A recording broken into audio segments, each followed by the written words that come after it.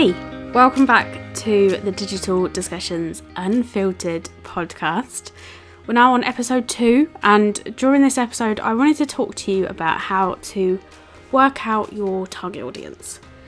I think as small business owners, this is something that a lot of people can put off, and I've been there, I've done it myself, so don't worry if that's you right now. If you've ever been to a marketing seminar, presentation, you've downloaded one of those freebies from someone's email list, every marketer on the planet will tell you to get clear on this one thing first.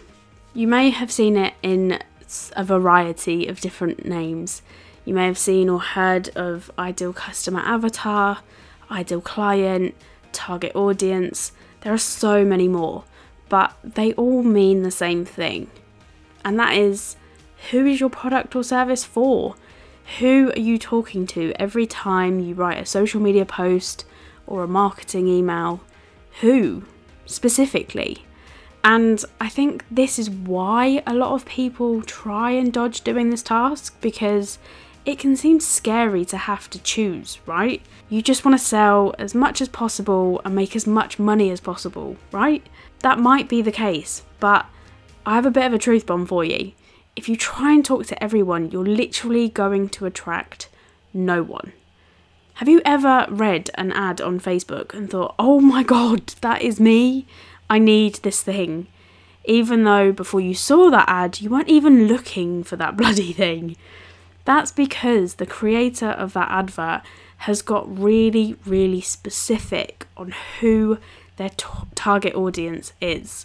And now, I'll probably reiterate this a few times during this episode, but just to be really clear, this is not you standing there saying, I will not, under any circumstances, work with anybody who doesn't fit inside this bubble that I'm about to create.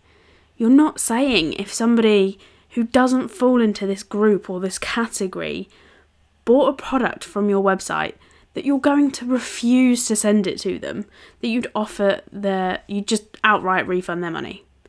Because that would be ridiculous, wouldn't it?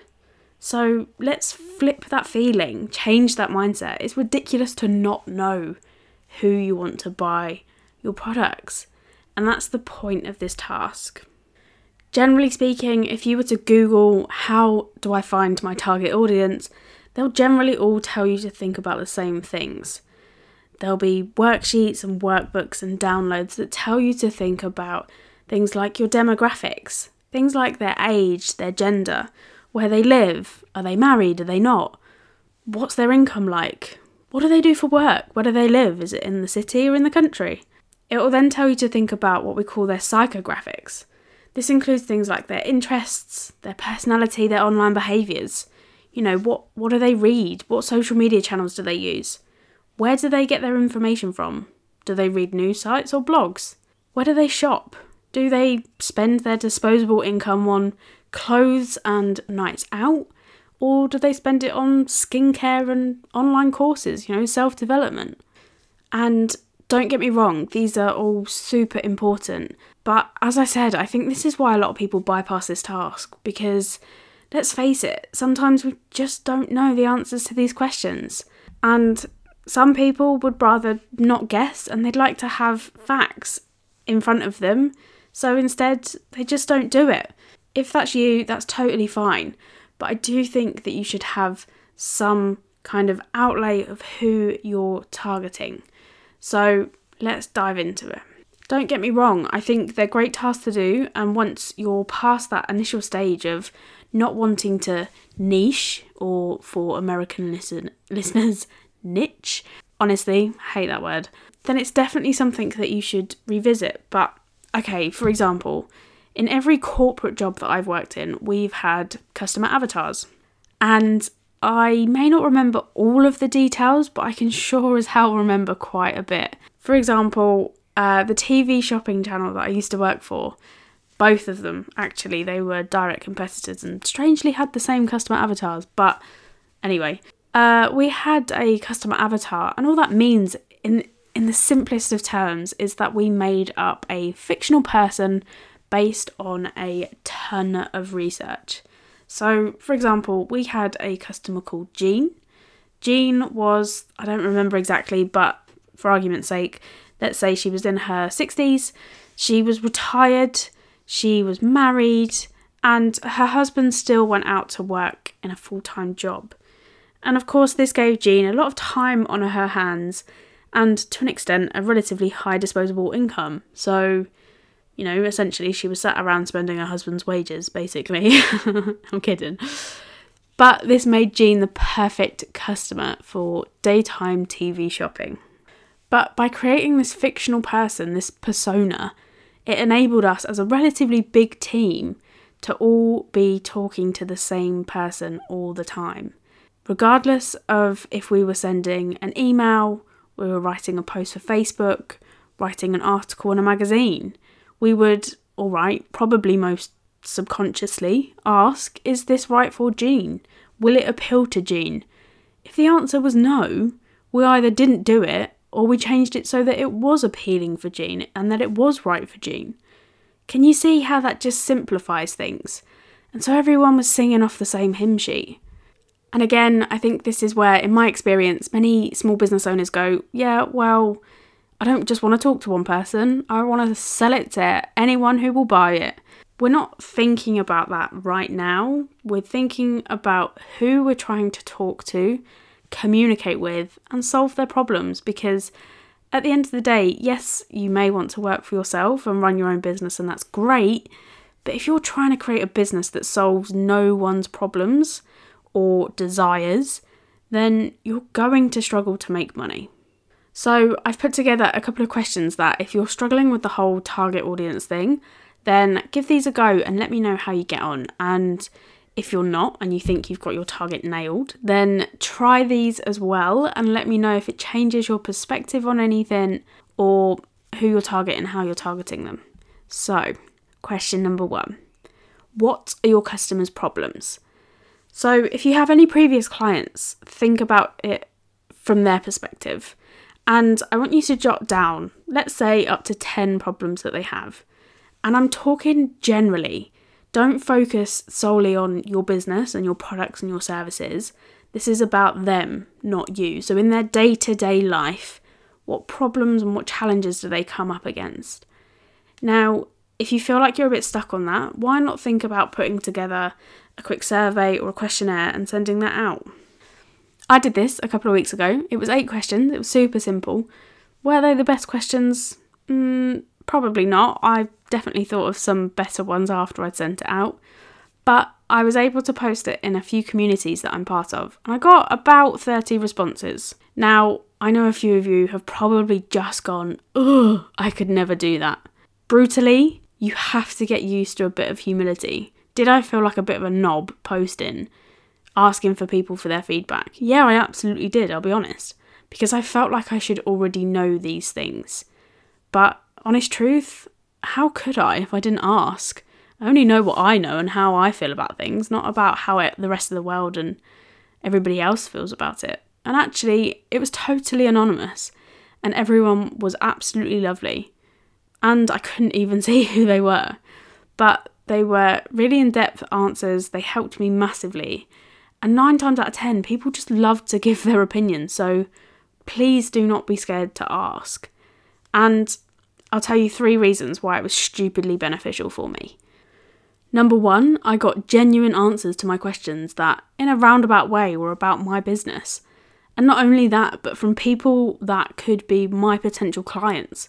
We're not just talking about Susan from the end of the road's opinion here. We're talking about people that would actually be willing, potentially, to spend their money with you. Number 2, I have 30 responses that are written in my potential customers' own words, which I can now use in my marketing materials because, if you're trying to appeal and attract to a certain person, then what better way than to do it to talk to them in their own language, use words that they would use, because all of a sudden they can relate to you more. And number 3, of the people that took the time to answer my 8-9 questions, it started a few conversations, and I've started to build real relationships that I didn't have before that survey. And, who knows what that grows into. So bearing in mind my ideal clients, I'm not going to give it all away right now, but you'll probably get the full picture near the end. But mine are generally like you, the small business owner. And so I thought it would be good to share a couple of the questions that I asked. So the first thing that I asked was, if you were looking for help with your digital marketing on Google, what would you search for? Now, why did I ask this? Because it gives me some exact keywords that people are actually going to search for. It's a great starting point for me, for my research, that I can then go on and embellish. Then I asked, what channels do you use to market your business? This tells me what they're already using and actually if they are my ideal clients and where they're hanging out. Next up, I asked what their top 3 struggles were when it came to marketing online. I literally asked them. I don't know what their challenges are, what their struggles are, unless they tell me. So I just asked. Some of them said knowledge and not knowing where to start. Some said content ideas, standing out, getting more engagement, and getting people to convert. Then I asked them what they would like to learn about. They literally told me what I should be talking about. And it's essentially given me a bit more clarity on what I should be posting about, what knowledge I should be sharing. Then I asked them something really important. I asked them what was holding them back. And I'll be brutally honest, if this questionnaire hadn't been anonymous, I don't think I would have got some of the answers that I got. 95% of them, I'd say, said time, some said money, some said confidence. So it's just giving me an insight into what their pain points are, where they're struggling and what's holding them back.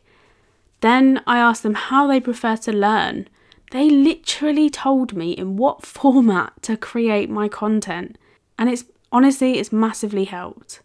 Lastly, I asked if there was anyone in particular that they follow online for marketing advice, tips and tricks and that kind of thing.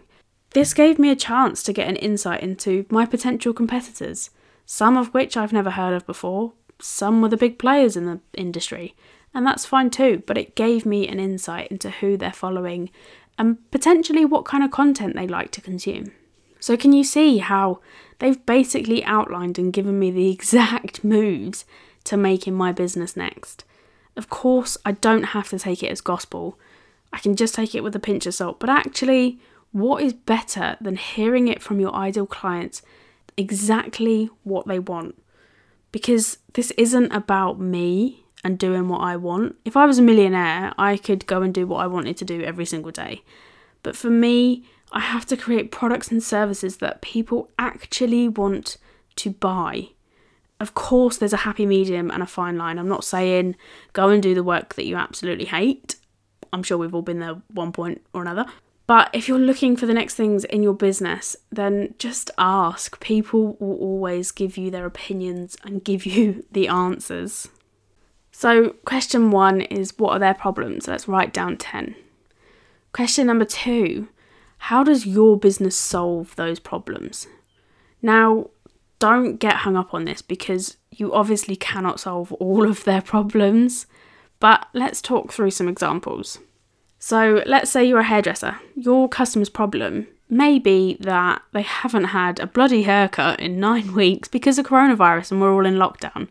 They've got massive split ends and 6-inch roots. You solve that problem eventually when we're allowed to open by cutting and dyeing their hair through the years of education and training that you've had. If you're a wedding cake maker, your ideal clients are those who are engaged, brides and grooms to be. You solve the problem of creating jaw-dropping, delicious cake that they can show off to their friends and family on what is meant to be the best day of their lives. And this is where I want to point out that once again, we're going to go a little bit deeper. If you know me in any way, then you'll know I'm a big fan of psychology. And I genuinely believe a lot of marketing tactics, methods, and all of that is about psychology, because question number 3 and 4, we're going to look at how they feel about those problems and what are their goals. And I mean, what do they really want? Again, this is not about them wanting better looking hair or delicious cake. Think deeper. Not everyone dyes their hair. Not everyone gets their hair cut 6 to 8 weeks. Some do, but why? Is it because they care about their opinion? Does it represent status to them? Now, don't get me wrong, people are probably not going to want to tell you that, but when you start to think like that, all of a sudden, the way you talk and communicate to your customers, current and potential, becomes really, really easy. So how do they feel about this problem? Well, probably not happy, Lisa doesn't want to go back to work once lockdown's over. Not until she's seen her hairdresser first anyway. That's what, everyone's saying on Facebook. Why? Because she cares about her appearance. She probably cares a little bit too much about other people's opinions, but hey, we've all been there at some point. And then lastly, think about what they value. It's likely that if they value materialistic things and that is super important to them, then something like authenticity is probably not top of their list. Do they really question whether that picture on Instagram of that apparent millionaire who made his money selling £5 ebooks? Probably not. They're too busy looking at the Lamborghini that he sat on in the picture. Another perfect example for you. I launched an all-day workshop, Instagram workshop, that was due to go ahead literally the day before the Prime Minister told us that we should all stay at home. I was 100% gutted. I contacted each of the delegates individually and I put the ball in their court as to what they wanted to do. Did they want their money back? I was happy to do that.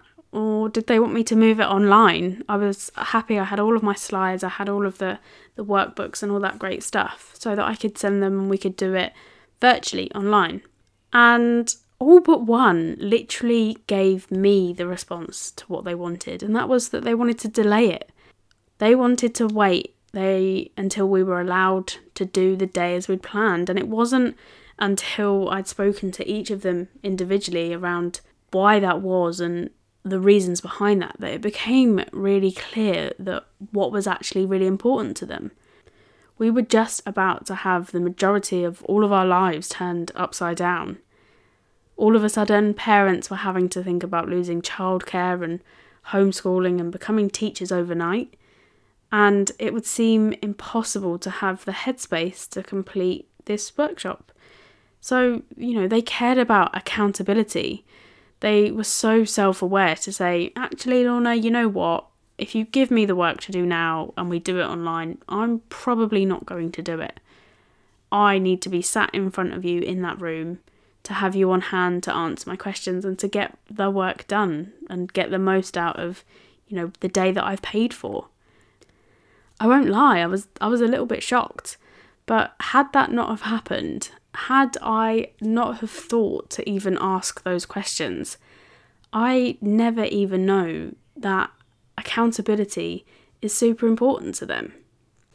So once you've drilled down on these few things, this should give you a much broader target audience, yes, but a more specific target audience than you've probably got right now, which should, as it has with my previous clients, give you a little bit less scary but clearer target audience.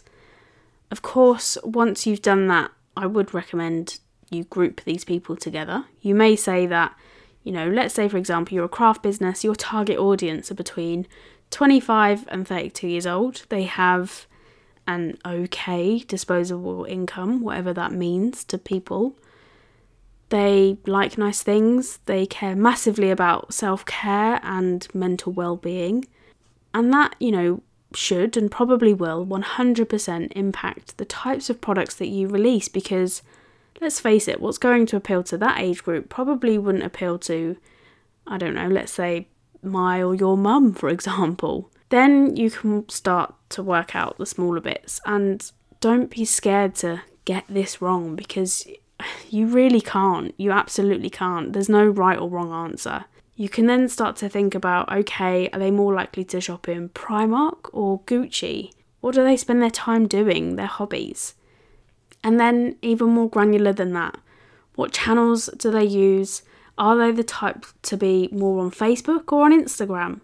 Now, don't get me wrong, the majority of the time your target audience will be on a lot of different channels. But this isn't just about that. It's also about the channel itself and the type of content that works best on that platform. Plus, it's about speaking to your target audience when they're in the right frame of mind. For example, if I was working with a greetings card designer, let's say, I would probably steer them to concentrating on social platforms such as Instagram and Pinterest, maybe Facebook, if they had the resource, or depending on the style of greetings cards and kind of the target age group, if you like. Probably chuck in email marketing in there too. But it would seem pretty pointless to post, "Hey, buy my handmade cards" on LinkedIn, because although people that use LinkedIn probably buy greetings cards at some point, that's not necessarily what they're looking for or in that frame of mind whilst they're on LinkedIn. Now, don't get me wrong, if the same client, the greetings card designer, was looking for, let's say, investment or to get into some retailers, that's where LinkedIn would come into the mix. So it's very much around deciding the purpose or the end goal, as we spoke about in the last episode, and who your target audience is for that particular goal. Does that make sense? And so I think that's where I'll end the episode. That's it. I want to keep them short and to the point and get you out of this kind of overwhelmed state of not really knowing what to do. So that's it. Episode number 2, done and dusted. I hope you found this episode helpful. I'd love it if you could give me some feedback. Did you like it? Not so much. Did you learn anything new? Are you going to change anything? Just let me know. I'd love to know. Feel free to pop me a review on Apple Podcasts. I'd massively appreciate it. And I'll speak to you in episode 3, where we'll be talking about why your small business should have your own website. Something I think is really important. And yeah, I just want to give my views on some of the reasons why I think you should and how to get that started. So take care, and we'll speak really, really soon.